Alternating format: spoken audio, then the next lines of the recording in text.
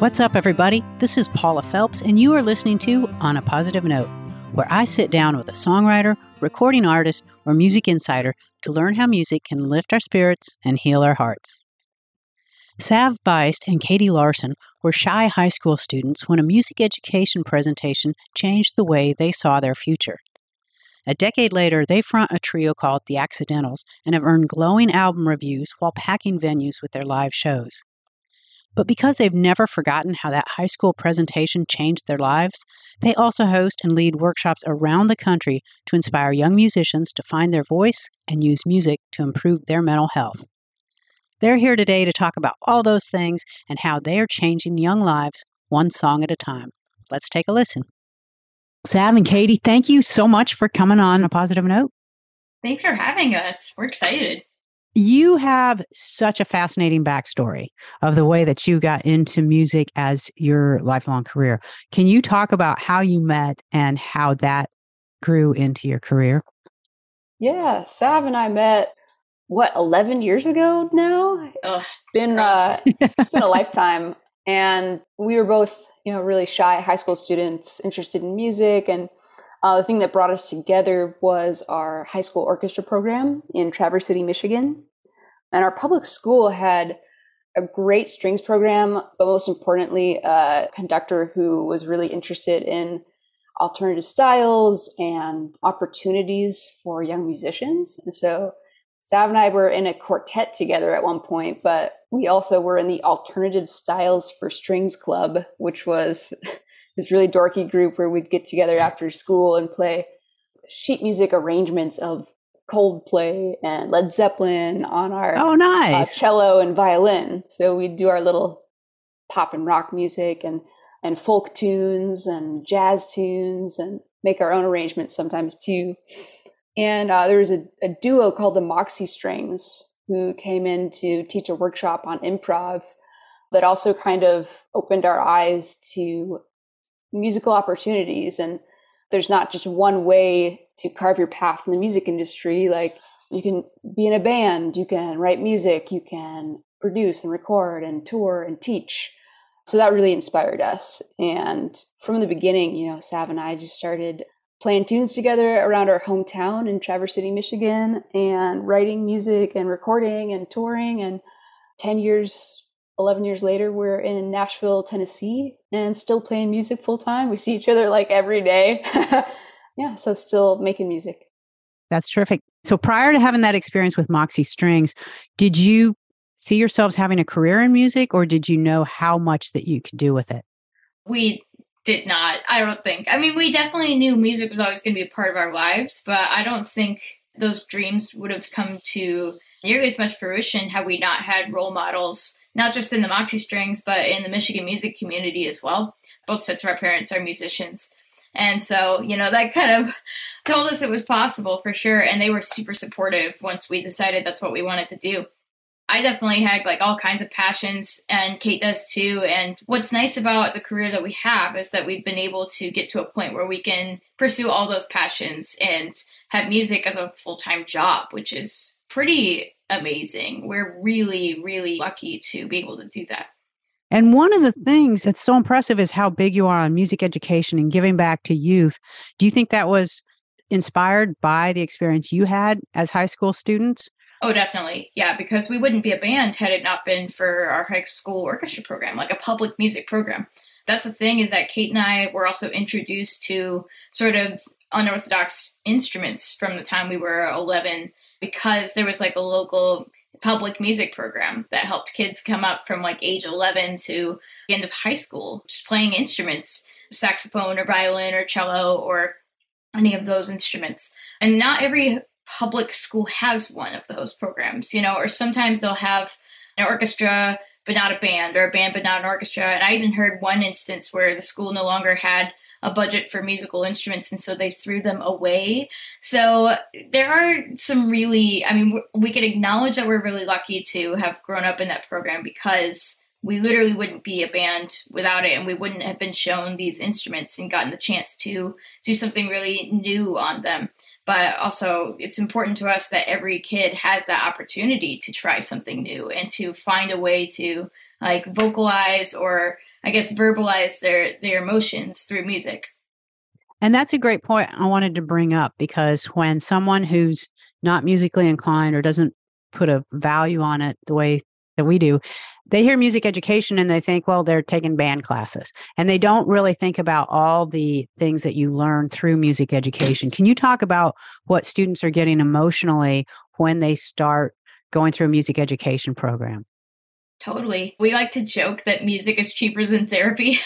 That's like how we open a lot of our workshops and shows, just because it's true though. Like we use music in writing lyrics, or sometimes even just writing instrumental pieces as an outlet, because we're both really introverted, especially back in high school and middle school. We were really, really shy and didn't make friends easily. And playing music in an orchestra for kids who don't want to play a sport is really nice to have that community, and you can start forming friendships without even talking that much, because music is sort of its own language and it sometimes can do all the talking for you.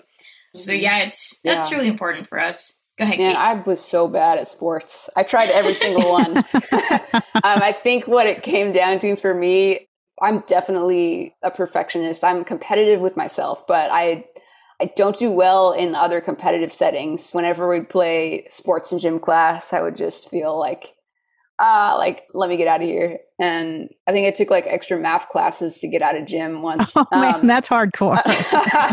And what I liked about music was I was having a hard time like solidifying an identity in school. And when I picked up the cello, like it just felt like something that I instantly bonded with. And it was a portal to songwriting. Like I could strum chords on the cello. I could write music on the cello. I could play my favorite songs. It was almost like meditating, practicing sometimes. So that was really good for me personally. But like Sav said too, when you're playing in an ensemble, like you're learning all sorts of teamwork skills. You're learning listening skills.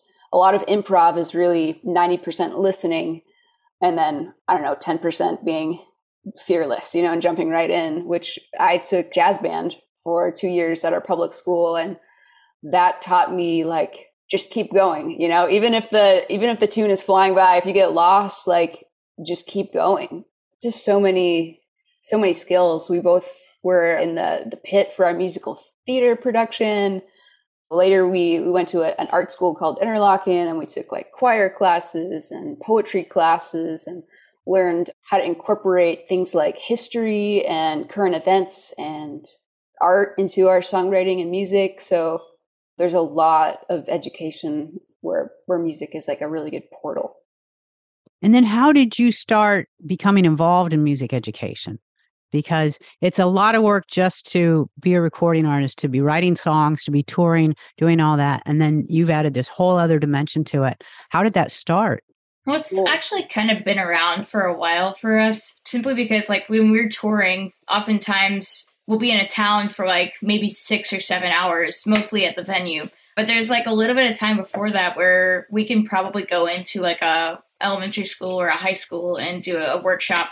Oftentimes we'll just ask teachers like, hey, what's your curriculum currently like right now? Like, what are you guys struggling with? And they'll be like, oh, we need kids to like find an emotional outlet, or we need them to like learn how to take chances and be fearless. And we'll go in and kind of structure a workshop around that. But that's something that's always been really consistent with who we are. And we've kind of had that almost since the beginning of the band. Yeah, I think almost there's certain benefits of going into schools while you're still 17, 18, 19 years old. I think when we were first doing that, a lot of the first opportunities were us just coming in and playing songs and doing a Q&A or just talking to other students about what we did, because we were basically their age or a few years older, And they're going to listen to you. Yeah, I notice. So we've definitely like shifted our approach. Now I'm 26 and Sav was 27, and we've evolved and adjusted, but definitely feel a distance growing every year from us to go into the schools. So the very early stuff, I mean, it was us just talking and performing. It was a lot less formal. It doesn't always need to be really structured, I think. That's great. And then is that the Play It Forward Again and Again initiative?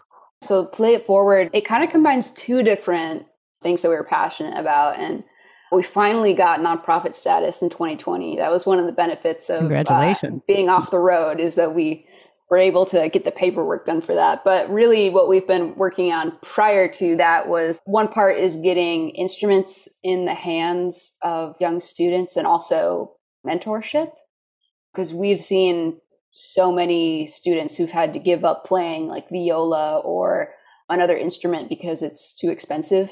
And so before the nonprofit, we would do fundraising campaigns. Like one time we did a Kickstarter for a young girl, and I mean, it was instantly funded by our Oh my gosh, that's amazing. And she got an instrument right away. And so part of Play It Forward Again and Again is based on that. And another part is to get more musicians and more bands into schools to do performances and workshops, sort of like what the Moxie Strings did for us, and what we've been trying to do for students when we're on the road on tour.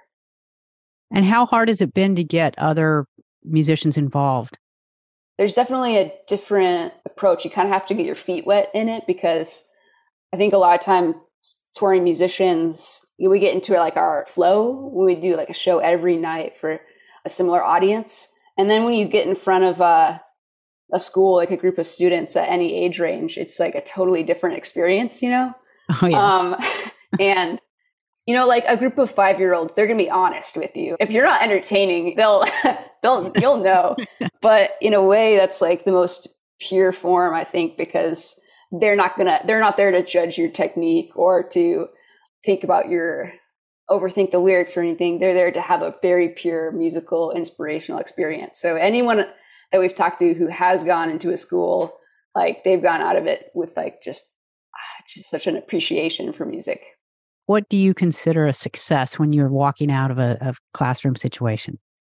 Honestly, I think it's just successful if somebody takes away even a little piece from it, which oftentimes one of the songwriting workshops that we do is we'll like pass out a bunch of books, and then we'll ask students to pick a sentence out of every book. And then we'll go over to the wall to like a whiteboard, and they'll read off the sentences, we'll write them down, and then we'll show how you can change a couple words and start to put together an actual verse, even from widely different material. I think we used like an RV cookbook once. Oh my gosh.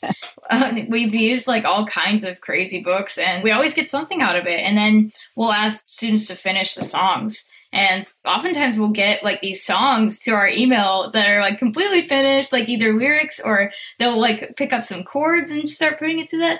That to me is like peak success from a songwriting workshop, or from a workshop in general, is just seeing them be excited about it and take it home and like apply their own creativity towards finishing it. Because just knowing that somebody believes you can do it, I think is a huge aspect of actually finishing something. Not everybody believes that they have the ability to do something.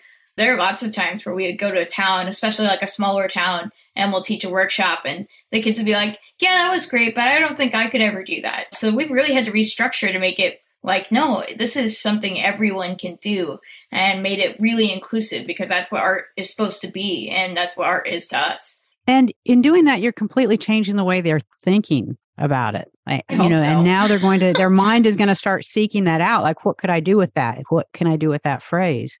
You're like really opening up the way that they think about how they discover their creativity. Yeah, like there's a song we have, a friend of mine, a childhood friend, passed away really suddenly, and I didn't have any closure. And so I was trying to figure out how to write it down, because that's sometimes the first step towards acknowledging and healing.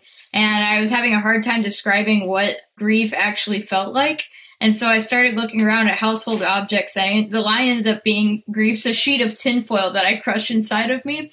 So I tell kids about that line, because it's like, you know, you might think it's stupid on paper when you first look at it, but somebody is knowing exactly what you're talking about in that moment. And most importantly, you know exactly what you're talking about. And that's helping sort of unravel some of these things that are super hard to find the words for. Sometimes it's easier to sing it.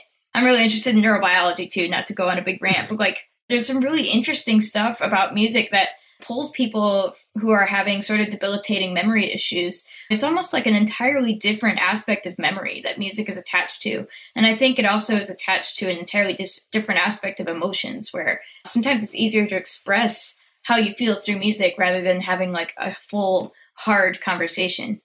Absolutely. And right now, with kids having gone through such a difficult last 3 years, and they're not able to process, adults aren't able to process what all has happened and how it's affected us. So, do you see that coming out through music? Do you see them being able to manage their emotions better and deal with what they've been through? I hope so. I think it's important that we try. It's important that we keep workshops like this going and initiatives like this happening, and not to bring it back to public music programs, but I really think that's a huge aspect too, is accessibility and belief, and having the right tools is important. Yeah, we just did a collaboration with a youth studio orchestra in Cleveland called the Kaboom Collective. That was my next question. So good. I'm so glad you brought this up. I think that was a really good example because we had to stop touring in 2020 like everyone else did. And we were doing upwards of 200 or 250 shows. And so that tour with the Kaboom Collective was really one of the first big tours we did back. And exactly what you're saying was the experience of a lot of students who they were between the age of 15 and 25. And a lot of them had missed out on their high school graduation, prom, like turning 21. Yeah, senior trips, college, like freshman year, like these are all things that they kind of had to experience in isolation. And I know for sure, like a few of them were, having maybe a difficult relationship with music at the time, and nothing quite like being on a stage. We had one show on tour that was in Grand Rapids, Michigan at the Frederick Meyer Gardens Amphitheater, and performing in front of 4,000 people live and feeling that energy. That was really cool to talk to the students after that show and see a lot of them say like, wow, I didn't know this was part of music. I didn't know this connection was part of music. And that was a really good feeling. And tell us a little bit more about that collaboration, because you had the album with them. And what was that like, both for you and for the students, to have this entire experience together? Because you could have done it yourselves. For you to bring along a student orchestra was just incredible. And what a ride you gave them. Well, what's funny is I think we really couldn't have done it because they did all the arrangements, the students did. And again, they're 15 to 25-year-olds who took the initiative to completely figure out our songs, and then the emotion behind the songs and what it should be and how they could amplify that via arrangements, which is a super amazing skill set to have at 15 years old. And to have your name on a record at 15, to have your name in an all music guide, it's just ridiculous to be able to actually do that. And I mean, in the best way, it's completely amazing. So I wish I had done this when I was their age. I know, it's you wish you had been there for you when you were that age, right? But I tangentially, we're so honored to just be able to work with them, because it really was kind of a treat for us as much as it was for them. And touring together, yeah, the logistics of taking 40 students on the road with all their instruments, including upright basses and tubas and everything. Yeah, that was quite a process. And it took a whole amazing team of people to put it together, including our manager, Aaron Madigan. But yeah, it was just a wild time. So we were really excited that it happened and panned out. We learned a lot just by being around them. They're all so nerdy. They knew they knew every classical piece that you could name, and then also were listening to these cool punk indie bands, and it gave us a lot of, not to say hope for the next generation, because there's always something good in every generation to find, but it's really amazing to hang with the future of music and to kind of see where that's headed. And both of us were just really excited about it. So that's terrific, because your music it's not just about the music. You are about spreading joy, and you are really working to make this world a better place. And why is that so important? It helped us. I think that's a big piece of why we keep doing it. I mean, yeah, it's a selfish aspect of art. It is music, it's not always, it's a long-term relationship, I mean, it's a way to express creativity. It's something that we live and breathe, and it sounds kind of cliche, but we see it impact people day to day, and we we also had that experience with people who are not musicians, but we have like a page on patreon.com where people support us, and we do just random things. Like we do a tour blog every week, but we also interact with our patrons on Zoom doing like book club, and we review favorite albums that everyone submits. And having that relationship, we see and we hear stories from our patrons about like how music totally changed their lives, even if they're not a musician, just like listening to music or seeing a show, how, maybe change the relationship with their parents or their children or relationship with themselves. So I think that those little things inspire us, because some days you go online and you're like, why am I making music? Like TikTok I just spent like 3 hours on TikTok and like 5 people viewed this thing. You know what I mean? But then when you hear a story like that, where you see the impact, then it's like, hey, we should keep doing this. Yeah. Yeah. Because you're making such a difference. And now you're in Nashville, which is where I'm located too. And it's such a great songwriting community, such a nurturing community. Has that changed your relationship with the music? Has it changed your songwriting? What has it done to be here? So what's funny is that we have kind of shifted to another side project. So we have the XNLs, which are like rock bands, and then we have, Kaboom Collective and like, collaborations and workshops and youth music initiatives like that. And then on top of that, we have a co-writing project where it's a series of EPs that we write and record. We write them with people who inspired us to become writers. So these people include Tom Paxton, Gary Bird, Georgia Middleman, Maya Sharp, Beth Nielsen Chapman, Gretchen Peters, Mary Gauthier, Jimmy Harris. Like the list kind of goes on and on. But we basically write songs with these people, and then we compile those songs into EPs that we self-record and engineer right here in my very messy studio, Crooked Moon Studios. And so that's been going on for the past couple of years. It kind of started right before the pandemic hit, and one of our first co-writes that really kicked off the idea of putting them into a record was with Kim Ritchie, and it was over Zoom. And we just loved the song so much, and we loved the idea of writing over Zoom so much during a time of isolation. We decided to keep it going. So a lot of these songs were written in isolation, and now that we live in Nashville, luckily we can actually be in the same room with the people who inspired us to become songwriters in the first place as we write these songs together. So it's just a really amazing experience. And I like to joke that co-writing in Nashville is like the equivalent of getting a cup of coffee everywhere else, where it's like the first thing that comes up half the time is like, oh yeah, I've heard about you. We should write a song together, And it's happened so much since we moved here. That's been a really great aspect. And we've also done a ton of session work this year. Kate and I, we play violin, cello, viola, and upright bass. We essentially serve as our own quartet or orchestra if we're doubling parts. So we've done a ton of session work this year. We've gone to a lot of studios. We've recorded a lot remotely here at Crooked Moon Studios, which is our studio here in Nashville. And it's just been a really awesome time living in Nashville and getting to actually hang with the people who inspire us. That is terrific. So looking down the road, because even though you've been doing this for 10 years, you're young and you've got a lot of highway ahead of you. What is that future going to look like? What is your legacy that you want to leave behind as you do so much good with the next generation?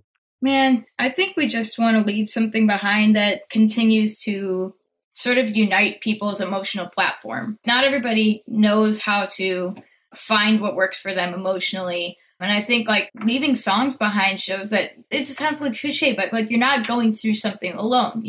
People have experienced the same kinds of grief or the same kinds of pain, and just having a song that speaks to you sometimes helps unravel that knot. So I think that's why we write songs. That's why we play music. It just does a lot of the really difficult work of sort of untangling what's hard to verbalize, and is like an initial step to healing. So that's like sort of the intangible part of what we want to leave behind. And I think our idea of like physical success is just to be able to do this for a living and to continue to record, continue to write, continue to do workshops, and continue to put out albums, of music that speaks to us, whether we've written that collaboratively or we've written that therapeutically for ourselves. That is terrific. Katie, do you have anything to add to that? Like Sav said, that hopefully some of these students that we're teaching, when we're retired and, Sav's like studying wolves in Alaska or something. And I'm like on a goat farm, hopefully like the end of my life, that there'll be more music and people stepping in our shoes and continuing to try to make the world a better place.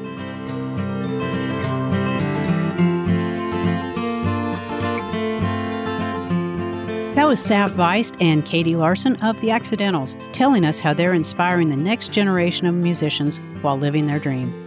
If you'd like to learn more about The Accidentals, check out their music, or follow them on social media, just visit livehappy.com and click on the podcast link. I hope you've enjoyed this episode of On a Positive Note and look forward to joining you again next time. Until then, this is Paula Phelps, reminding you to make every day a happy one.